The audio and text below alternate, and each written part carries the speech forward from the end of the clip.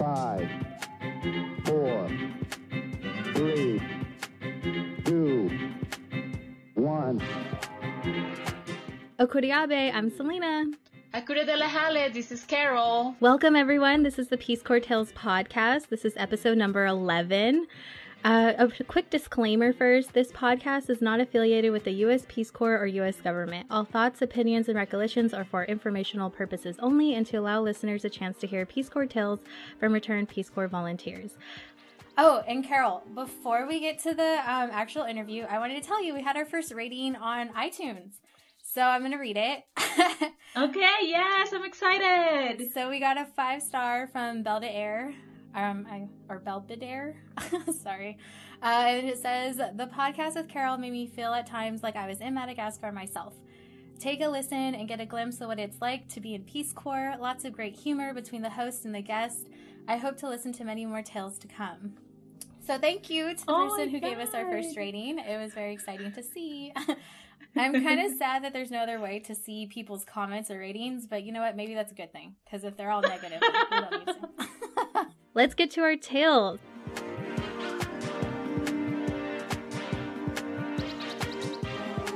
So hello, Jessica. How are you? Good. Hello. How are you? So everyone, I'm doing great. And I'm actually really excited to talk with Jessica today because we are sorority sisters. I mean, just because we graduated doesn't mean it's over. But we were both a part of the same fraternity when we were in undergrad. So it's been I've known Jessica about 8 years, I think, or maybe longer, actually, probably 10. And it's just kind of cool that now we get to talk about Peace Corps, which is a whole nother experience, a whole nother group. And so, Jessica, can you please tell us a little bit about your background before we get into your interview? Like she said, I'm Selena's sorority sister, and we had a great time in college. Both of us were very philanthropic, just like our souls, we focused more on building the sisterhood. We focused more on serving others, and our philanthropy was breast cancer awareness and education. And I think both of us took that to heart. We really wanted to make a difference and raise money for that. So I'm happy to, be here with Selena again after all these years. So a little bit more about my background. Bună ziua. My name is Jessica. Sunt Jessica. Let's see. I served in Moldova. It's a small, southeastern country in Europe. It was a Soviet country until 1992. And I served only 9 months, because I ended up getting evacuated, because of COVID-19 in March. I lived in, Stefanești, in Florești, which is a couple hours north of the capital, by bus.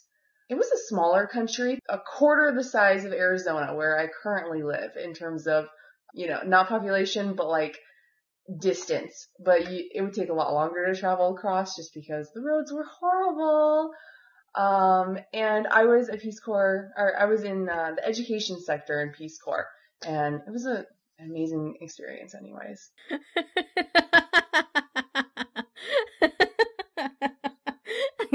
Well, thank you so much for telling us about that. I can't believe your country was a quarter of the size of the state that you currently live in. I can't even imagine. That's so tiny.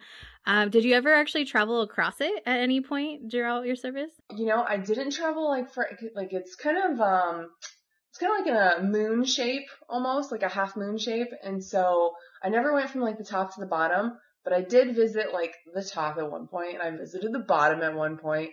And it was, both times were quite experiences, they have one main highway that was developed.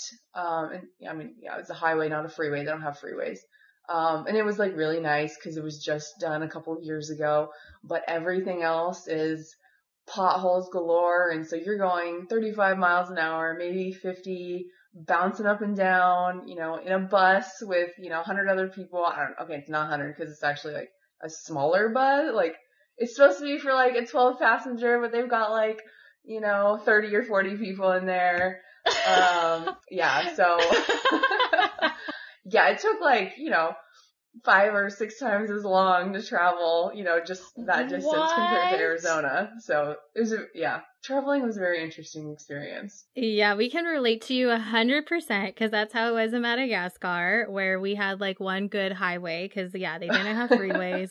And all the rest were like dirt roads, like really rocky. Like they attempted to make a road with rocks and then it like fell apart. And so. Right, washed away. Yeah. But I did want to ask, so more towards what it was like to be evacuated, because you did say your service ended 6 months, or you had 9 months of service and it was premature, because we know it's 27 months usually. Like, how much time were you allotted to pack and say goodbye to any of your counterparts, and how was it communicated with you from Peace Corps? Well, it was interesting because we were evacuated, I think it was like March 15th, and it must have been 2 or 3 weeks prior to that, we started hearing news about, this, virus that was going around. We started hearing about like China being evacuated and, like other like little developments, just, kind of through the grapevine. And then about maybe 10 days prior to our evacuation, or probably, I think Peace Corps said, they sent out an announcement. Just so you know, we are aware of the situation. We know what's going on. Right now, everything's fine. Like, as long as we can get you guys out of the country safely and easily, we will do that. But right now, you guys are really safe because you're isolated and we don't have much, flow between countries. So, you're not going to have to worry. Like, we're pretty sure you're not going to be evacuated. I mean, take this break, because it was like a 3-day break during school, and just like get to know who you haven't yet and take the time off. It's fine. Everything's great. And then to like the day we were supposed to start school, school's like, sorry, we're not going back to school. Like, we're just going to hold off. And then Peace Corps is like, yeah, we're just going to ride the wave right now and see what happens. And, they're very reassuring and, we will get you out if we need to, but right now we don't deem it necessary. And here's the steps that we would take if we do need to. So just so you're aware, but we don't think anything's going to happen. And then flights started shutting down and, the United States is like, oh, we're going to close our borders now. And we were, all of us are thinking, well, I mean, we're probably safer here because we don't have as many, like people don't visit us, like, I mean, in terms of Moldova, like people don't come to Moldova much. And so we're like, oh, it's fine. And then a few days later, it was like, actually, start packing. We might be taking you out. This is like the first phase. We're not sure, but get ready and start saying goodbyes just in case. And then we were told on a Friday, okay, like we're evacuating you, so, but we're giving you until Monday. So we had like officially 3 days to say goodbye. We weren't ripped out of our homes or anything, but it was sad because as a teacher, I wasn't able to like go around and say goodbye because we were under quarantine by that time. And so I said goodbye to a couple of, like my closer older students, but, I wasn't going to walk around to every person in our town because, I mean, we had a couple thousand people. It was sad because I couldn't just say, okay, like to every class, like, I'll see you later. Like, I love you guys. Great job, for those of you who tried and great job for those of you who didn't. And normal kids. And, so we had a couple of days and got to say goodbye to the, the core people and also the ones that felt comfortable because, some people were taking it more serious, no, like we don't want any contact with anyone. Our kids aren't going outside. Like, the whole town just like, everything just stopped, And then it was, so then we got on our bus with all of our other Peace Corps volunteers, went to the Capitol. And then the interesting thing was, at the Capitol, oh my goodness, it took us 6 days to get out from the Capitol. They were like Monday night, they were like, okay, we've got you here. It's noon Monday and we have a flight at 6:00. So we need to do all of your paperwork now. And it was like anybody who was, with in their first year, they're like, we're just going to keep you on as, like you're still going to be a Peace Corps volunteer and we'll bring you back in a couple months, or a couple weeks or, whatever. And so we're like, okay, great. Like, this is awesome. And then, we get all of our paperwork done and actually, I don't remember. Okay, so yeah, we get all our paperwork done, and then like that 6 o'clock time comes around and was like, oh, actually the plane got delayed in like Jordan, so like they're gonna come tomorrow. And we're like, okay, at 3 o'clock in the morning. So, we're like, okay, well we're gonna get you situated until like 1 o'clock in the morning, so just be ready to come downstairs.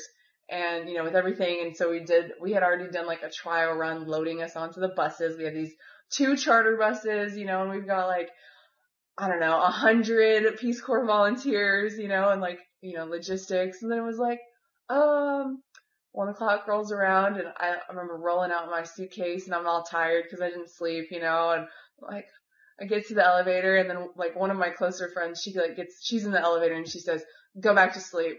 I'm like, what? Are you serious? Like, okay. And she's like, yeah, they'll call us when it's ready. And so I'm like, what? Don't leave me, okay? Make sure you don't leave me here. And then so they're like, no, we think it'll be here at 5 a.m.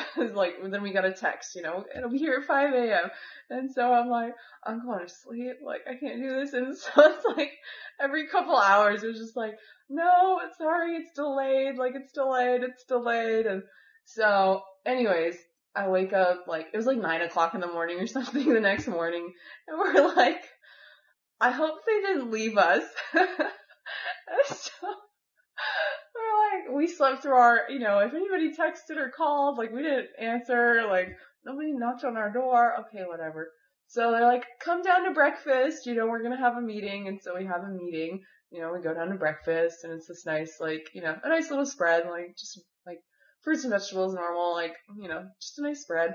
We get our briefing for the day, and they're like, okay, they're gonna be here at 1 o'clock. So we need to be at the airport at 1 o'clock. And we're like, okay, this is awesome.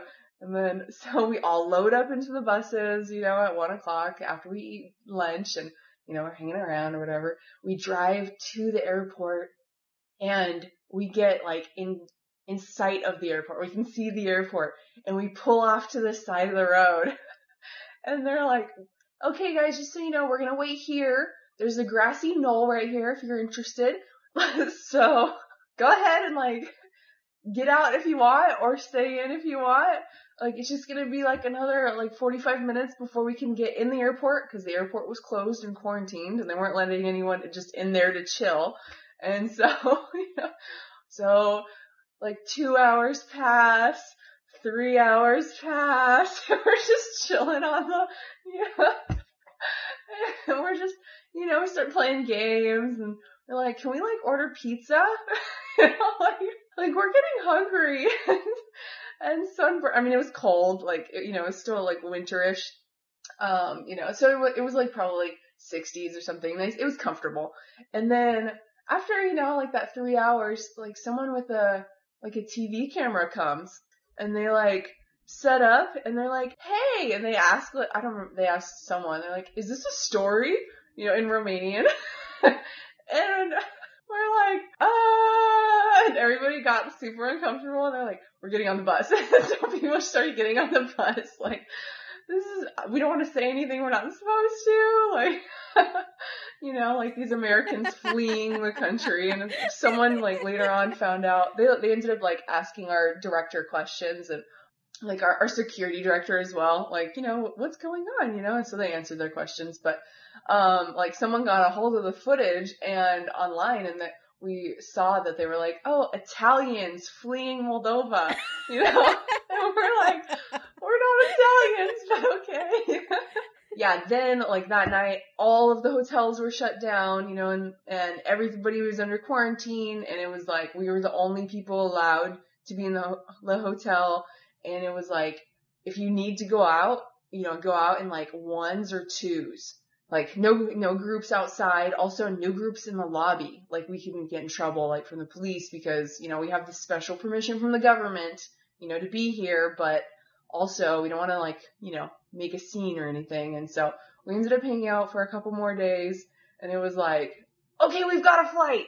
Just kidding, we don't have a flight, and it was just back and forth, and, cause it was like they had to like do logistics with like, the actual airline, the airport that they're leaving from, our airport, the United States airport, and then like whoever we were going to do our stop in through. And it was like just crazy, trying to figure out, okay, how do we get out of here? And so through that time, we had emotions up and down, we had people, laughing, we had people crying. On the fourth day, we were told, the people who were there for only 9 months, actually, we're going to do your close of service paperwork now. And it was and it came from our medical officer, and it was like, here, just sign all these papers, and, we need to get this done. And so we were kind of devastated because we were promised that we would be coming back. But then during that time, the order came down from all of, from Peace Corps headquarters. Actually, we're closing down, we're sending everyone across the globe home, close of service all across. And so, we were led to believe one thing, from our country, which is exactly what they thought, but then it changed. And so they felt really bad. And the staff was so supportive, we're so sorry, guys. We love you. We want you to come back. And this doesn't mean goodbye. This just means something else. You guys can come again later. We don't know. I don't know. So we had emotions up and down, and it was I knew in my heart that we weren't going to be coming back right away, even though everyone was saying, we'll be back in a month, once this all blows over, we'll be back in a month. It's March, April, May, June, July, August, September, it's been 6 months, and we still have no end in sight. And so, it's a crazy time right now.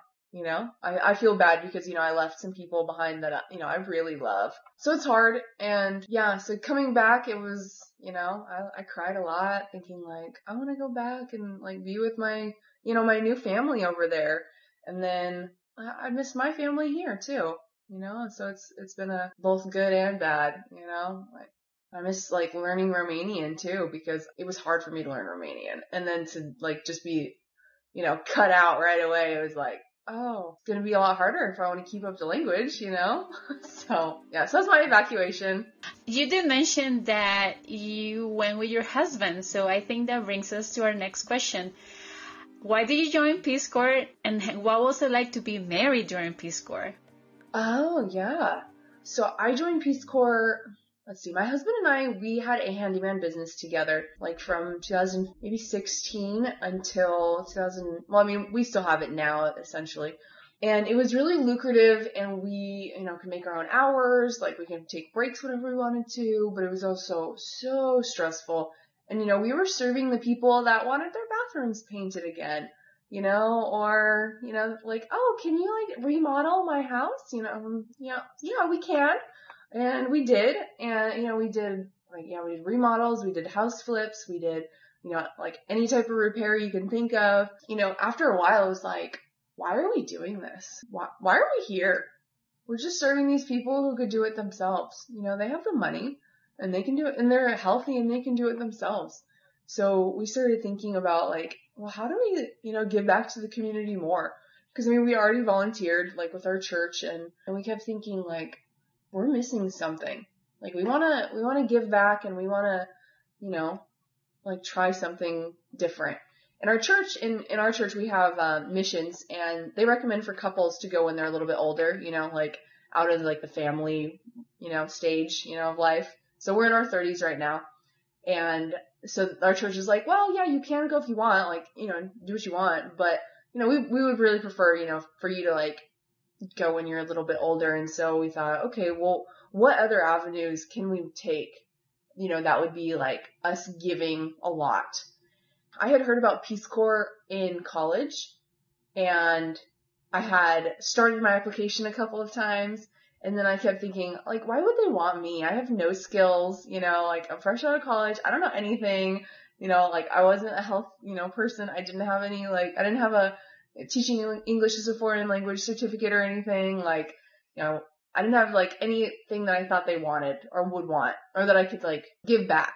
So from, after graduating, I thought, you know what, I do have the skills now. I have a couple of teaching certificates, teaching English as a foreign language. I have the experience of teaching English as a foreign language.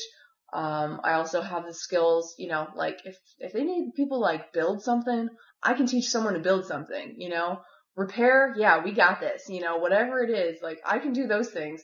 Maybe not health, like, you lovely ladies, but, I brought it up with my husband and I'm like, how do you feel about doing this? And he said, yeah, I think that's a great option. Like, let's look into it more. So we did. And for Peace Corps, we don't have as many options as couples, to like go different places. They really, prefer singles in most countries.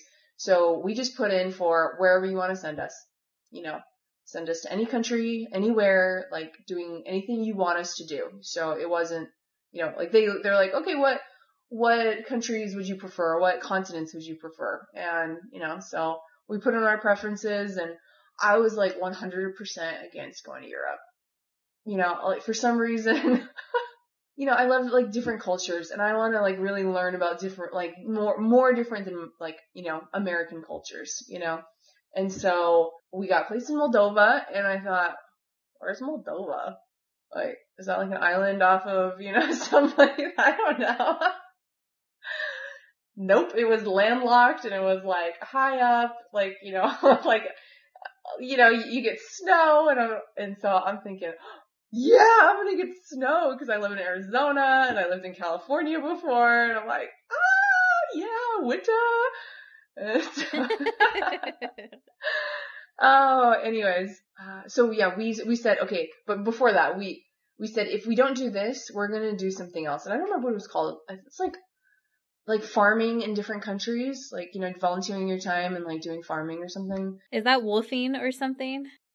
Yeah, maybe woofers or something. Yeah, I don't know. I forget now. It's been like 2 years, so I don't remember. So yeah, we were like, if we don't get in the Peace Corps, then we'll do this.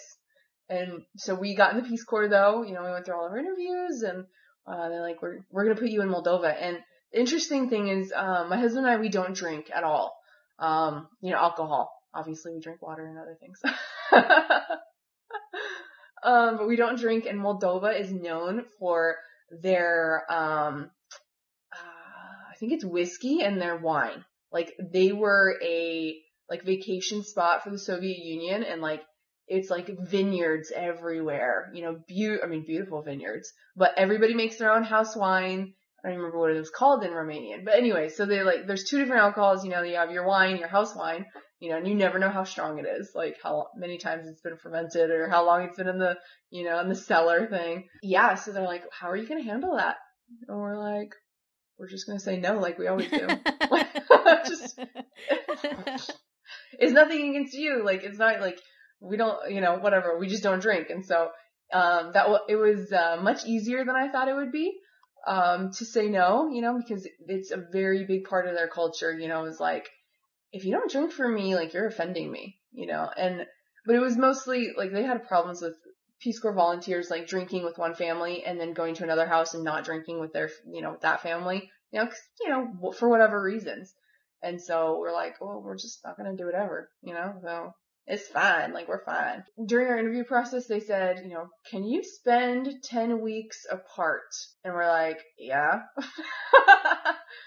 Yeah, no problem. Like, I mean, cause, throughout our marriage, like, I had taken, like time, like, to go and pursue other avenues, like a month and a half or so, like, trying this, career out, in some other state, trying to, like, doing training or seeing if I wanted to do that, or, over here doing something else. And it's like, yeah, like, we can spend time apart, we're fine. Like, they were going to give us phones, and also more than likely we would have internet.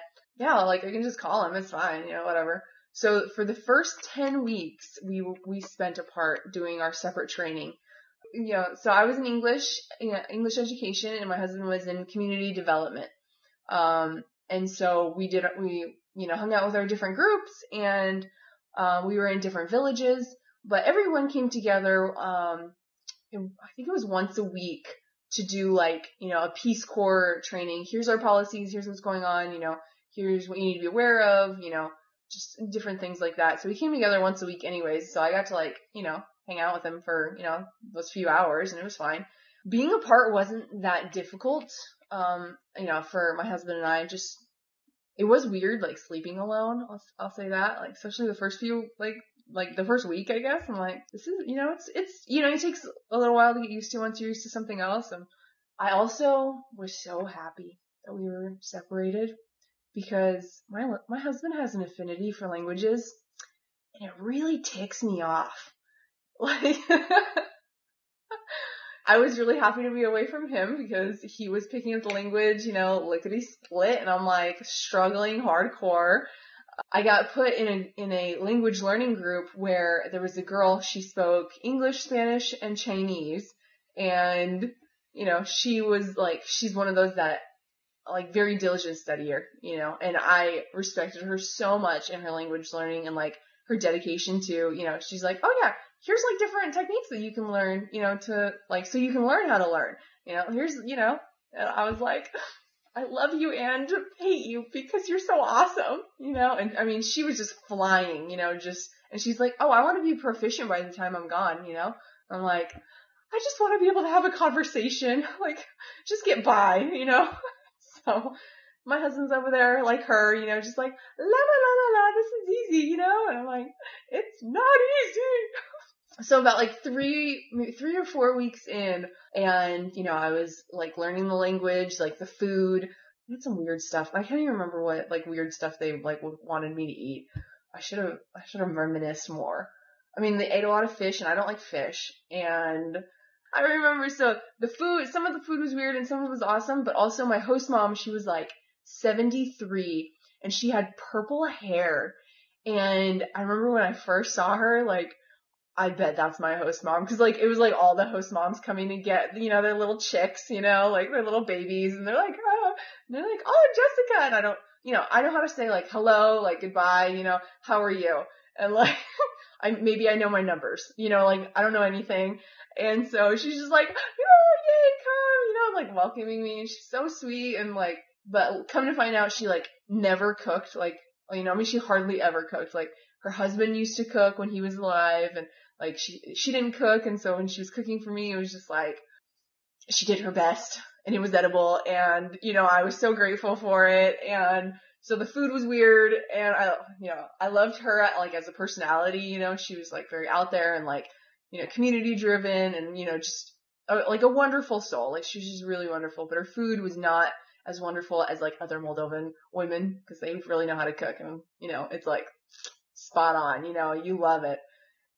Combination of weird food and also like learning the language and being stressed out and comparing myself to others. And then like me, I'm like, I just need like 2 hours to myself to like decompress from learning all this and like new culture, new food, new language. And this one night I had a major breakdown, like, just like crying and like sobbing and comparing myself to others and, just being like, can I even do this? Like, I'm like, yes, I know I can, like I know I can, but just everything like just fell on me. Like it just felt like there was a weight, and I just broke down crying, and I was crying and just sobbing and praying and crying and sobbing, I was just like, and I'm like trying to be quiet because it's like midnight. And my host mom's like in the next room, and, I'm trying to be quiet and I'm not, I'm not being quiet, even though I'm trying my hardest, like muffling, like, forgot my pillow, and I'm like, and so I didn't want to like go outside and cry because we were in a neighborhood and I'm sure everyone would have come. So, it's like, well, I don't know what to do. Anyways, my host mom comes in and, she's got her hair in like craziness, in curls and purple and what is the word? Disheveled, disheveled, whatever. And she starts yelling at me and I'm like, why are you yelling at me? I'm crying, and like, I've learned a little bit more Romanian by now. It's been like 3 or 4 weeks. And so, I can hear her say, like bună and viața, which is good in life, and I'm like, why are you yelling at me, telling me I have a good life, and then she's like talking about like, at least from what I understood, I could be completely wrong because like I said, I was struggling in the language, but I'm pretty sure she was like, look, like you have it good, like you're healthy, like nobody's dying, you better stop crying right now. And I'm just like, why are you yelling at me? And I'm like crying and I'm like, fine. And I was just like, at one point I was just like, fine, I'm done crying. I mean, I had been crying for like an hour or something, I don't know. And so Like, and she's yelling at me for like 20 minutes of, like longer. And then I'm like, I'm done crying. I'm done. Like, calm down, and I'm like, it's fine. And she's like, your life is amazing. And I'm like, you're right, it is. Like, leave me alone, like, please just stop yelling at me, so anyways, I was so mad at her. Like, but then, I learned, I'm like, you're right. My life is awesome. Like, I've got food. I have, like a breaking down house over my head, but it's great. Like, I have your love. Like, obviously you love me and want me to like be okay. And, okay. Like, and I'm learning the language. You're right. I can understand that you're yelling at me about these things, like, okay, like, it's not that bad. I'm like, I'm fine. So finally, she goes to bed. I was mad at her for a long time though, and I felt bad.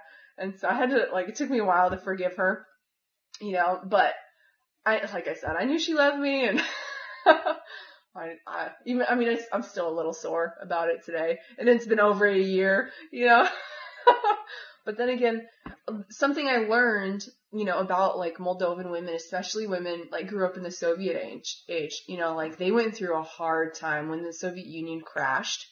I mean, it was like, everything got taken away, like all of their, government aid, like all of the structure of their government, just like where their food came from, like where their money came from, it just collapsed, and like they had to fend for themselves for many years. And, like right now there's still people that are like, like almost 30 years later, and they're like, I wish we were back in the Soviet Union times. Like, at least we had, like good food. We had, our rent was paid for, like we had what we needed. But there's people here that don't have what they need, and so my host mom was like, look, I've worked hard for what I have.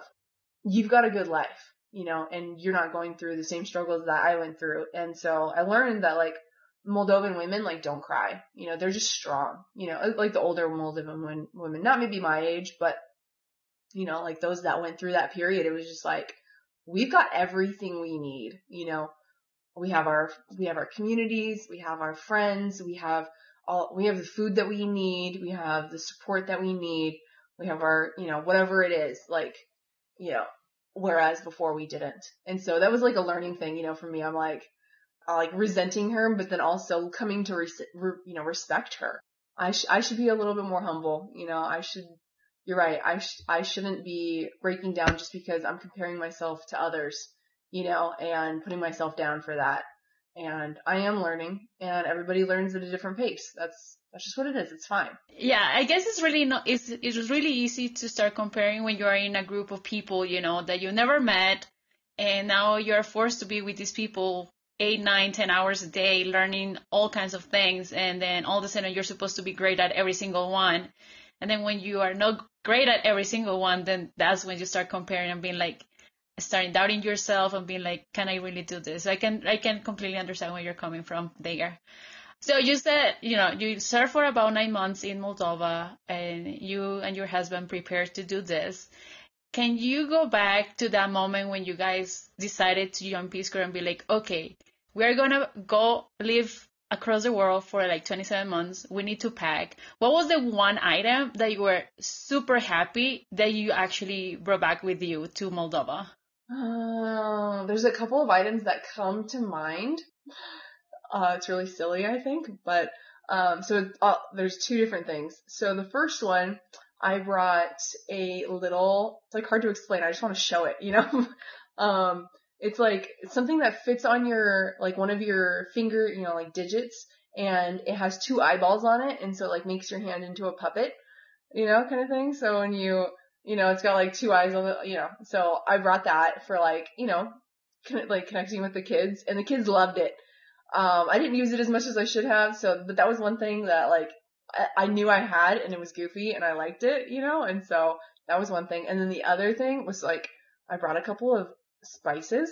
I brought, Tapatio,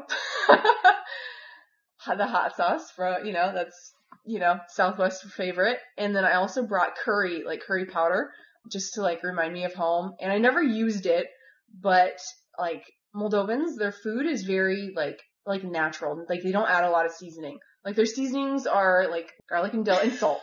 Okay, yeah. And so I was like, also happy to like just take out the seasoning from, you know, my suitcase and like smell it and be like, oh yeah, that's home. Yeah.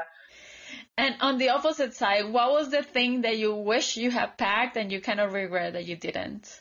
Something tiny, you know, they didn't really have like Dr. Pepper, you know, so like, or root beer, like I like root beer. So, I mean, but I'm like, I'm not going to pack a root beer. So I just went without. It was fine. Yeah. So, but so Dr. Pepper. So you told us this hilarious story of like with your host mom and how she was yelling at you because you were crying and overwhelmed at some point during your pre-service training. But do you have a best memory or highlight from that time as well? For our swearing in ceremony, we like learned different dances or different songs, you know, in Romanian. So we had, like our group decided to do, it was all girls, but we decided to do like a traditional Moldovan dance. And, so we had like weeks of practice and, we had a couple of gentlemen that decided that they didn't want to participate even though they were in our group. So it was just like the girls that ended up doing this dance. And we got to dress in the traditional, like, long skirts and long sleeve. Yeah, just like a blouse, you know, and I mean, very beautiful.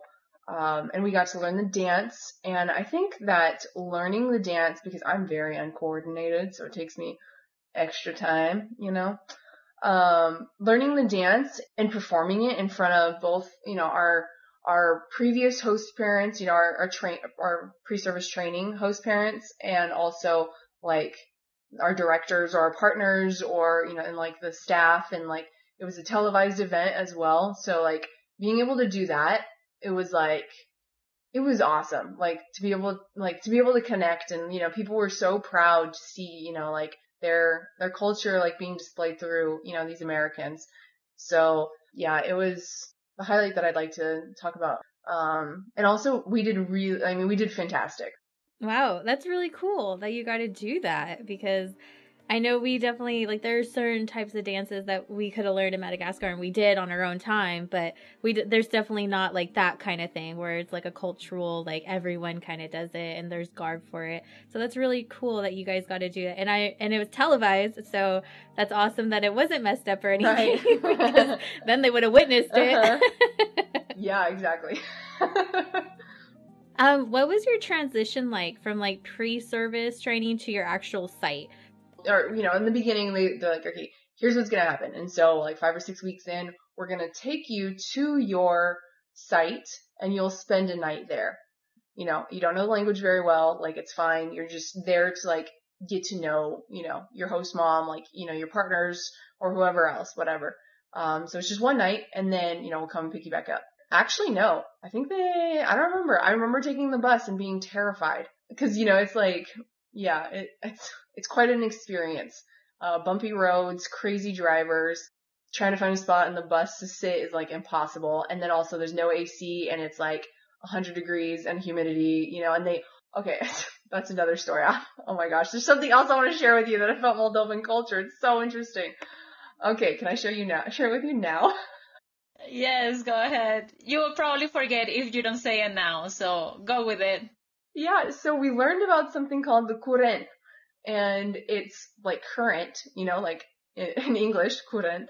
Many Moldovans have a superstition about like the curent making people sick and like killing people, you know, and so you never had the windows open in a bus, like a routier is what they called it. 100 degrees outside, but then you're packed like sardines in a little bus, and like, you know, you try to open the window and the only windows were up top, and so like you had to like open them a certain way, you know, you had to like push up the front and like pull down the back so you could get like airflow on you, but then you'd get yelled at right away, like by some bunica, like grandma, you know, that's like, no, that's not good, or like you know, a new mother that's like, you're gonna get my child sick and that's not okay, you know. So it was like, you just sweat, you know, you just sweat and stuck to the person next to you. Like, it was fine, you know, and it's like, ooh, oh my gosh.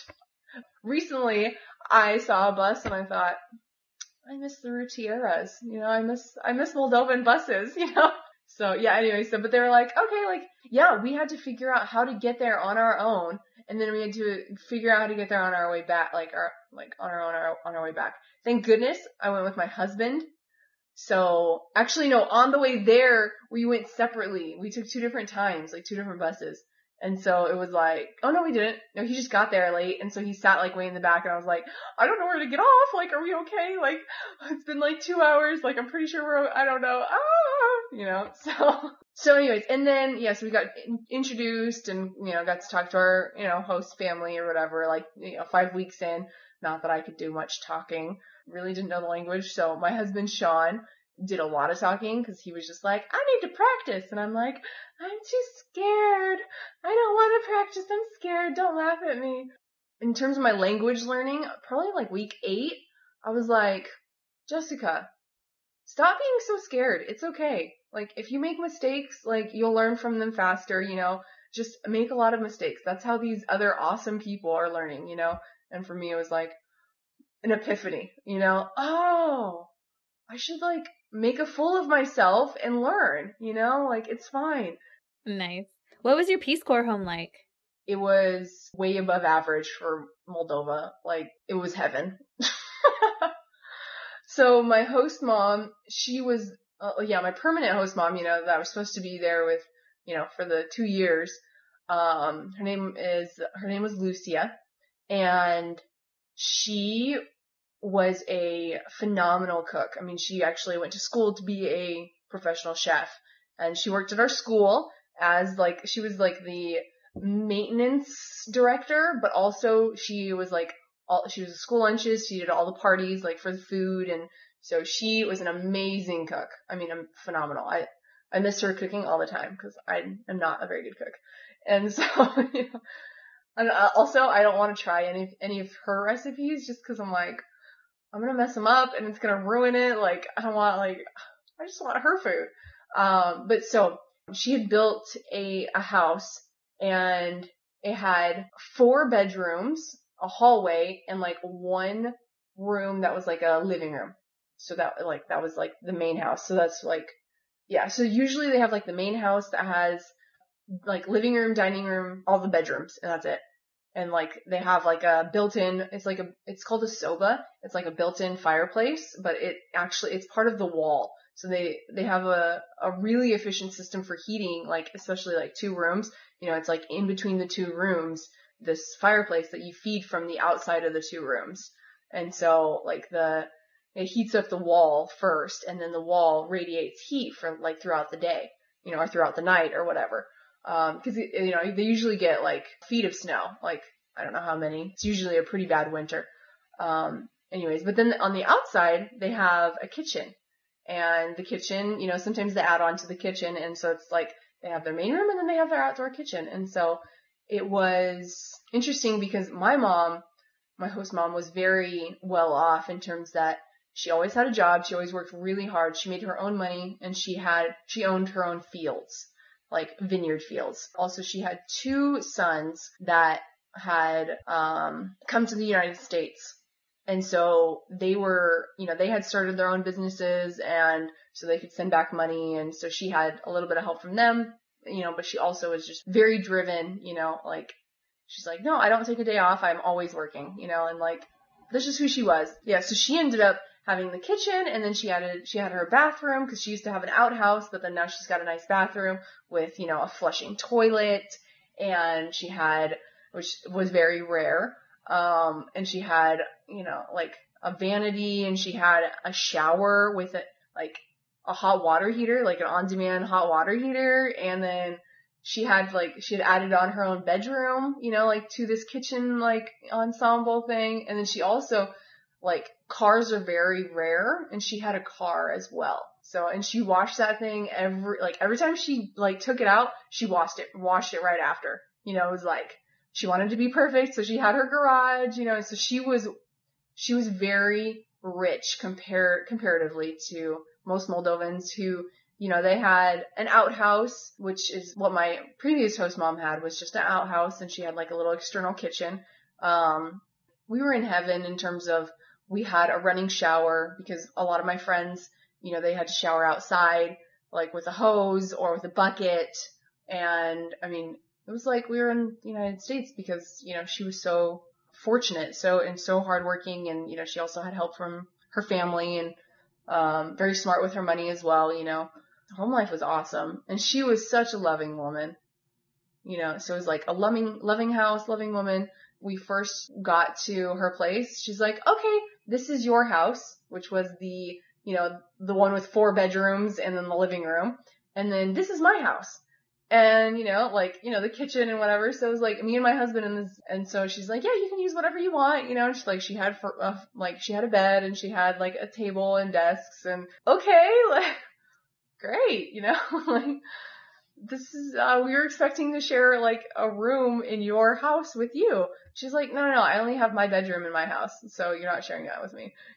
So we're like, okay, like, interesting. So, and then, when we moved in, or like, we signed like a contract for like living with these, with our host families, and, we pay rent and we pay for food if we do choose to do that.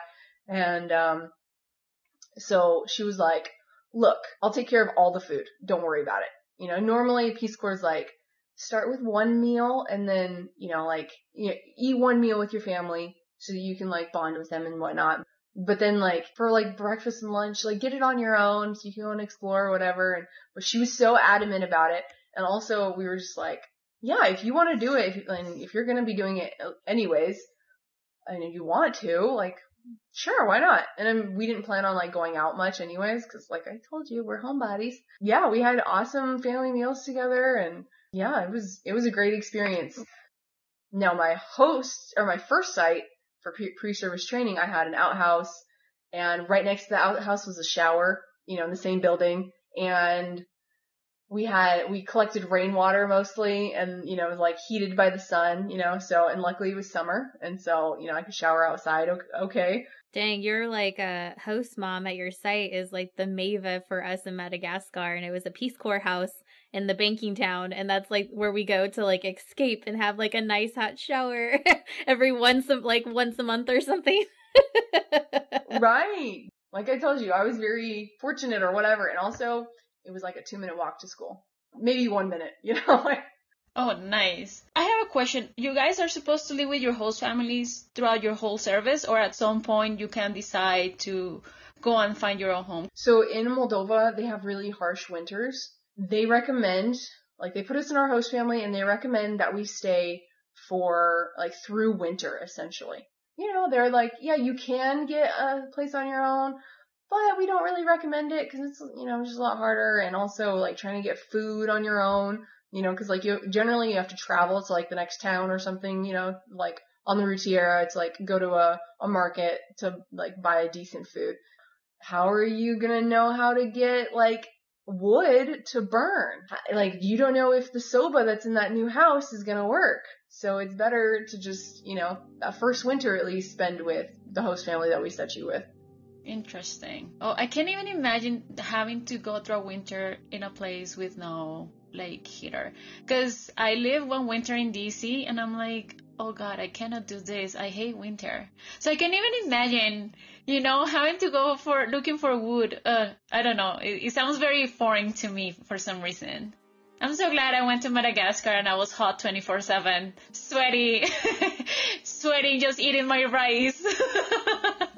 So it seems that your 9 months were full of like awesome experiences, but can you think about 3 highlights throughout the time that you were in Moldova? The first one I'd like to start with is, so Moldova is known for its cheating.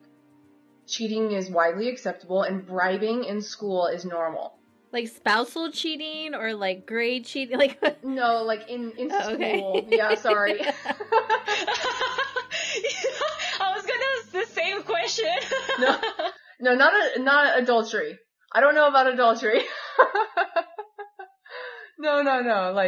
Like in schools, like people pay for their grades sometimes, So, and so they had warned us about that in our pre-service training, like they were like, do with that what you want. They didn't say it was like, we really hope that you can like curb the cheating so it won't be as prevalent, where you are, and like, but they didn't actually say that, like from the higher ups, And so it was, it's like, you're here to serve the community and do what you think is best after you figure out what your community has, like talk to your community and figure out like where you guys can come together on something.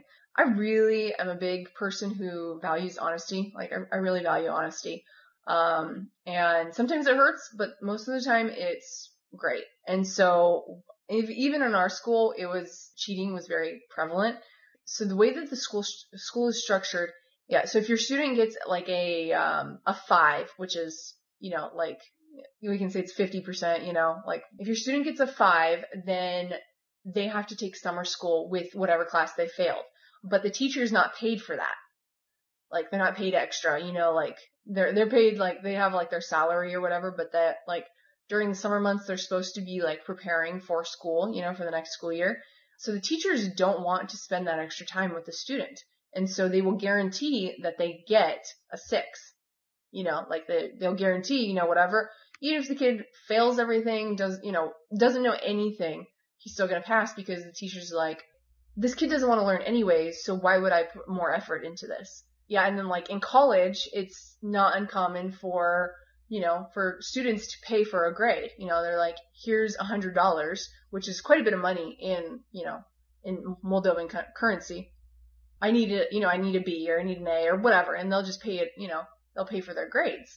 And it's not everywhere, but, even my partner, confessed, there was one time where I was pregnant and like I had my baby like 2 days before my final. And so instead of taking the test later on, like a couple weeks or whatever, I decided I'm just like, I'm going to be tired because I just had a baby and I'm, babies take a lot of work, so she's like, I paid for my grade, like I'll admit it. She's like, that was the only time I've ever done it, but it is a thing and it's accepted here.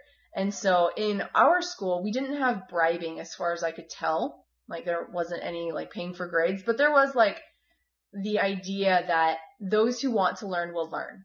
Those are the ones that get good grades, but then also the people who don't want to learn and just cheat off those that do, they got good grades.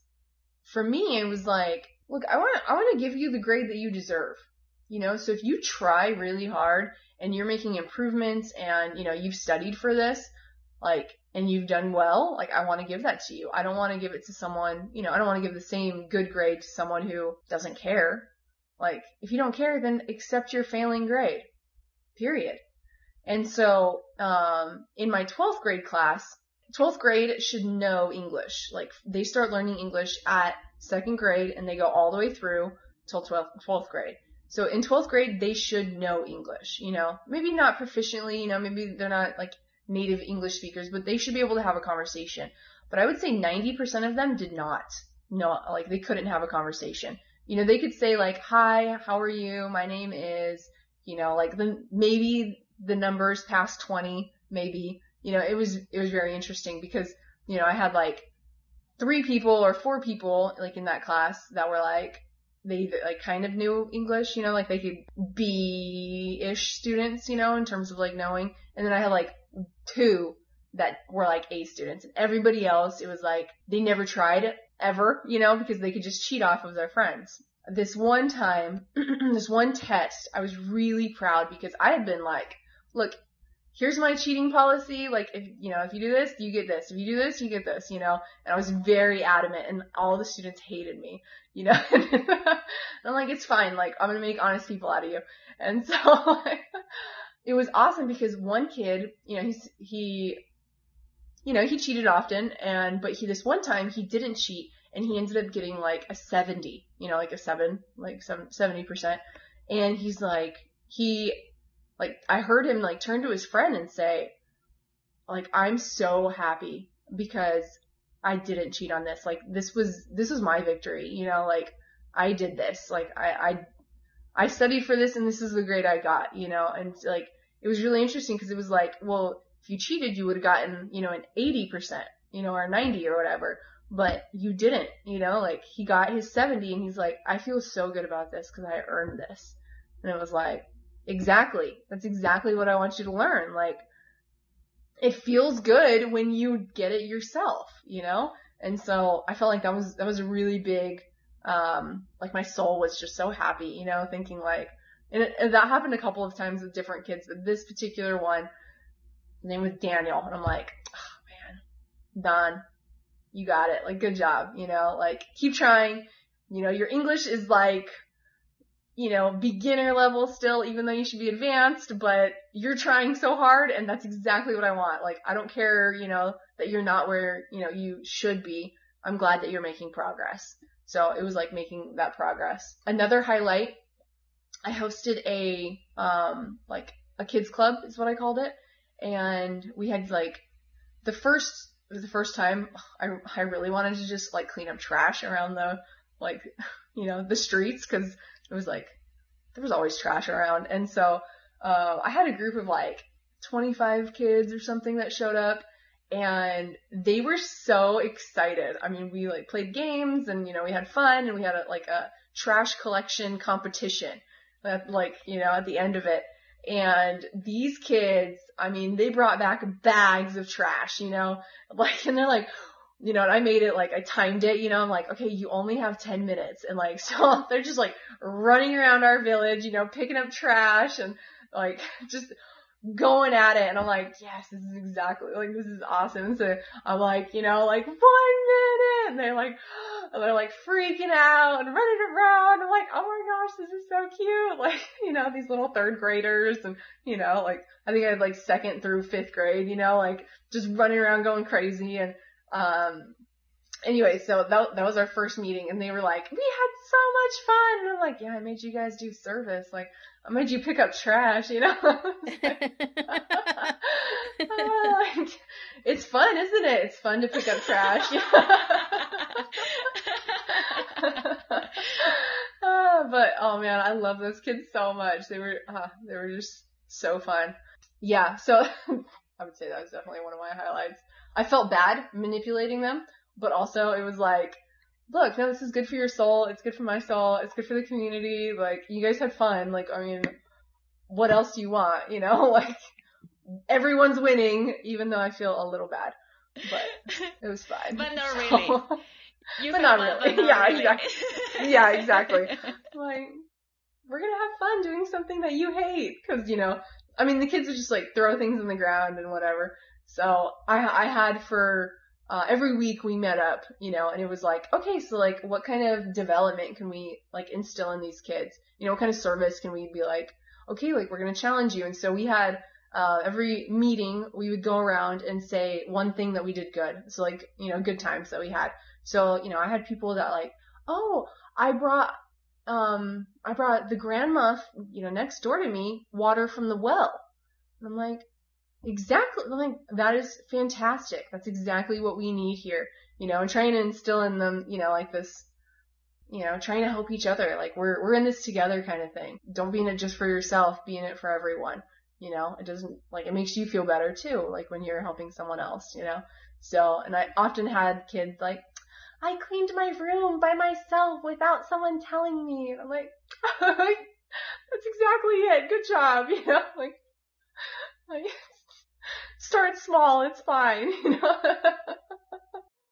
Yeah, I think I say this all the time. It's all about the small moments. You know, it's about the small things that they just made you so happy. Let's go back to Moldova and think of that little moment when you were like, oh my God, this is fantastic. This happened to me because I'm a Peace Corps volunteer. As a Peace Corps volunteer, some of the things that we're trying to do is, you know, we're trying to figure out what the community wants and what the community needs, and then helping them to do it. And my partners, I had 2 different partners, that both taught English in my school. And they had previous volunteers in the past. Some that were like amazing and others that were, you know, just like there for fun, but they were kind of jaded in that they're like, if you want to do something, you can do it. Like, I don't really care. Like, I'm not going to change. Like, you just do you. It's fine. And something that I was really excited about, with both of my partners was that towards, you know, like maybe 8 months in, you know, like right before I got evacuated, my partners were really getting really excited about a project that we were going to do together. And this project would be like a revamp of the closet of the classroom. And yeah, and like a restructuring of like how things were done. The reason was like such a highlight for me was because prior to like this project that we started planning together, both my partners were just, like, you do what you want to do. It's fine. Like, I'll support you. I mean, they were phenomenal teachers. Like, they both know English really well. Like, they know grammar really well. They speak English, proficiently. And so they were great teachers if you wanted to learn from them. But, they had also experienced a lot of this, like, hardship and people not wanting to learn and just this, like they were tired of fighting.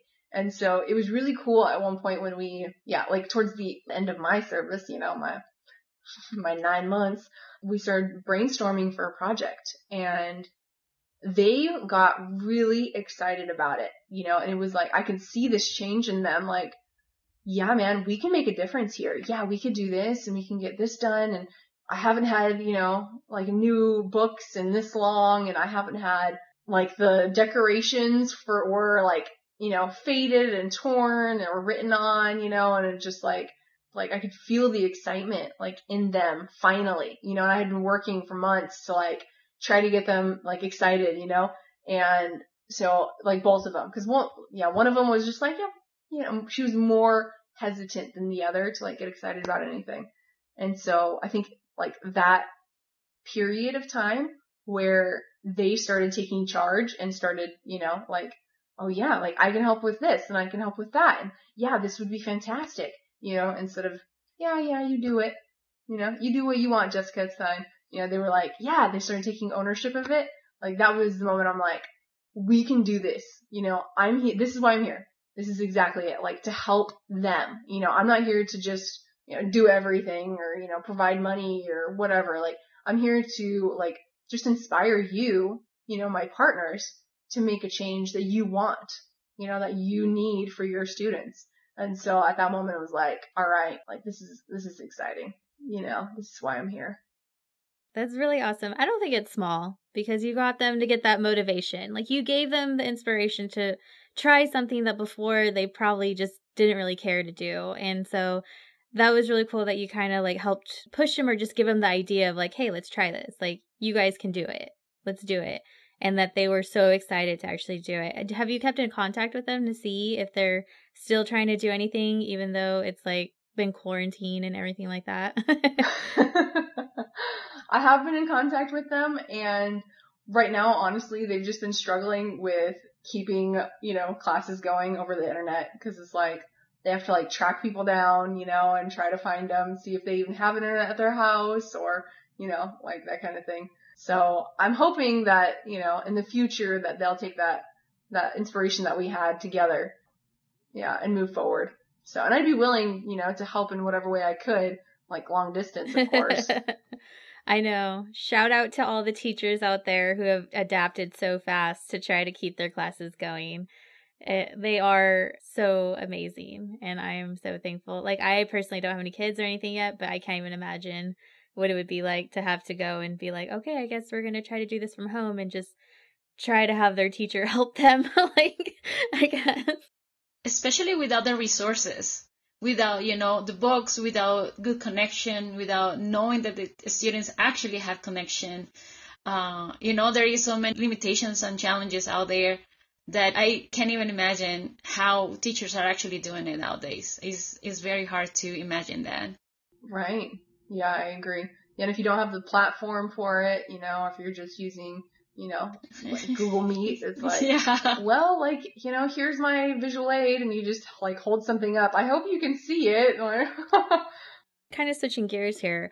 You said that your site mom was an amazing cook, and that she cooked a lot of food. So what was your favorite dish? Oh, 100% her plăcinte cartof, which is like, plăcintă translated is literally like pie. And cartof is like potato, so it's like mashed potatoes, like a bread, like croissant exterior, I don't know, and it's kind of like, oh my gosh, like flour balls. I don't know, balls of flour, like, I don't know. She makes like this awesome, like, bready, carby mix. I don't know. And then she like stuffs it with different things. So I really love the potato and then cabbage. She would put like cabbage inside, and oh my gosh, it was like to die for. And she would like do like sweeter ones, like cherries inside. And that was cool too, but I really liked, the other ones. Oh my gosh, I'm like, I'm salivating now thinking about it. Mm-hmm. Yeah, the potato one sounds amazing. I would have loved that one. At the time of this interview, it is almost lunchtime and I haven't had breakfast. And I'm like, now I'm salivating. Like, I'm like, oh yeah. Oh, I remember that. Oh, so good. So yeah, she would just make us, but like towards like in winter especially, and like when there was more work to be done in springtime, she started, like just making a lot of placinte, and like, so we would just like have that, it was just like this carby deliciousness every day, like breakfast, lunch, and dinner, So now that we've come to a close of this interview, I wanted to ask, what advice do you have for any people who are still interested in joining the Peace Corps and want to start this journey for themselves? I would say, it's going to be a developing experience for yourself and probably for your family and, people you meet and interact with. And I would say go in it not for yourself, but for others. And, like I've talked about, like, don't compare yourself. And I know that is so hard, much harder said than done, but, don't compare yourself. Everybody learns at their own pace and their own way. I would say also research the country you're going to, but be open to going to anywhere. There's always people that can be affected by others, and, make sure you're doing it for the right reasons, not just to pad your resume, because I had quite a few people that I think were there just to pad their resume and ended up quitting early. It's like, this is a hard experience. Different language, different food, different culture. You're learning so many different things. And if you're not there, for the service aspect, I think you can get lost. I think probably going with the flow is like, be ready for that. That is the thing you have to do in Peace Corps, Yes, I agree with you 100%. You have to be very flexible. And I know that they have like, isn't their motto part of like your perseverance and resiliency and a bunch of other words that they like to tell us that there's like, this is what we aim for. But it's true. You do need those to kind of keep going and stay strong. I do appreciate that you mentioned that not to pad your resume, because I think that's the thing that bothers me the most of some volunteers, where it really makes me mad when people go just to add this to a resume, and it's like 2 years of your life really won't make a difference to your resume unless you really enjoy this ride, I would definitely say those who went to make a difference rather than to have fun or to pad the resume, those are the people that grew and changed and become, better people through their service, and they affect the world much more. So I want to thank you so much, Jessica, for having this interview with us, for telling your tale. It's been so fun hearing you like talk about your different stories and hearing about what's happening, only because it's just how you tell it is so fun. So I really want to say thank you so much for coming here and being one of our interviewees and helping us with our podcast and continuing it going. Yeah, I've really appreciated, talking to you ladies and getting to know you and hearing a little bit of your stories from Madagascar. So I appreciate what you guys are doing here too. So thank you. Thank you for the opportunity. Thank you. To me it was really fun. You are very animated, just like Selena and I are. So I think that's why we were so entertained. I can almost picture what you were describing. Like sometimes I was like, okay, maybe I can see Jessica in this situation. So it was really fun. It was really, really fun. Yeah, so to all our listeners, if you want to see some photos and show notes of Jessica's service, they'll be on our website at peacecorpstales.weebly.com. Also on our Instagram, if you want to connect us that way, we'll tell you when our new episodes are up. It is a PC Tales Podcast. So yeah, thank you again, everyone, for listening. I hope you have a wonderful day, night, whenever you listen to this. But velume until next time. La vedere. Bye. Velume abe, amin manara kakua.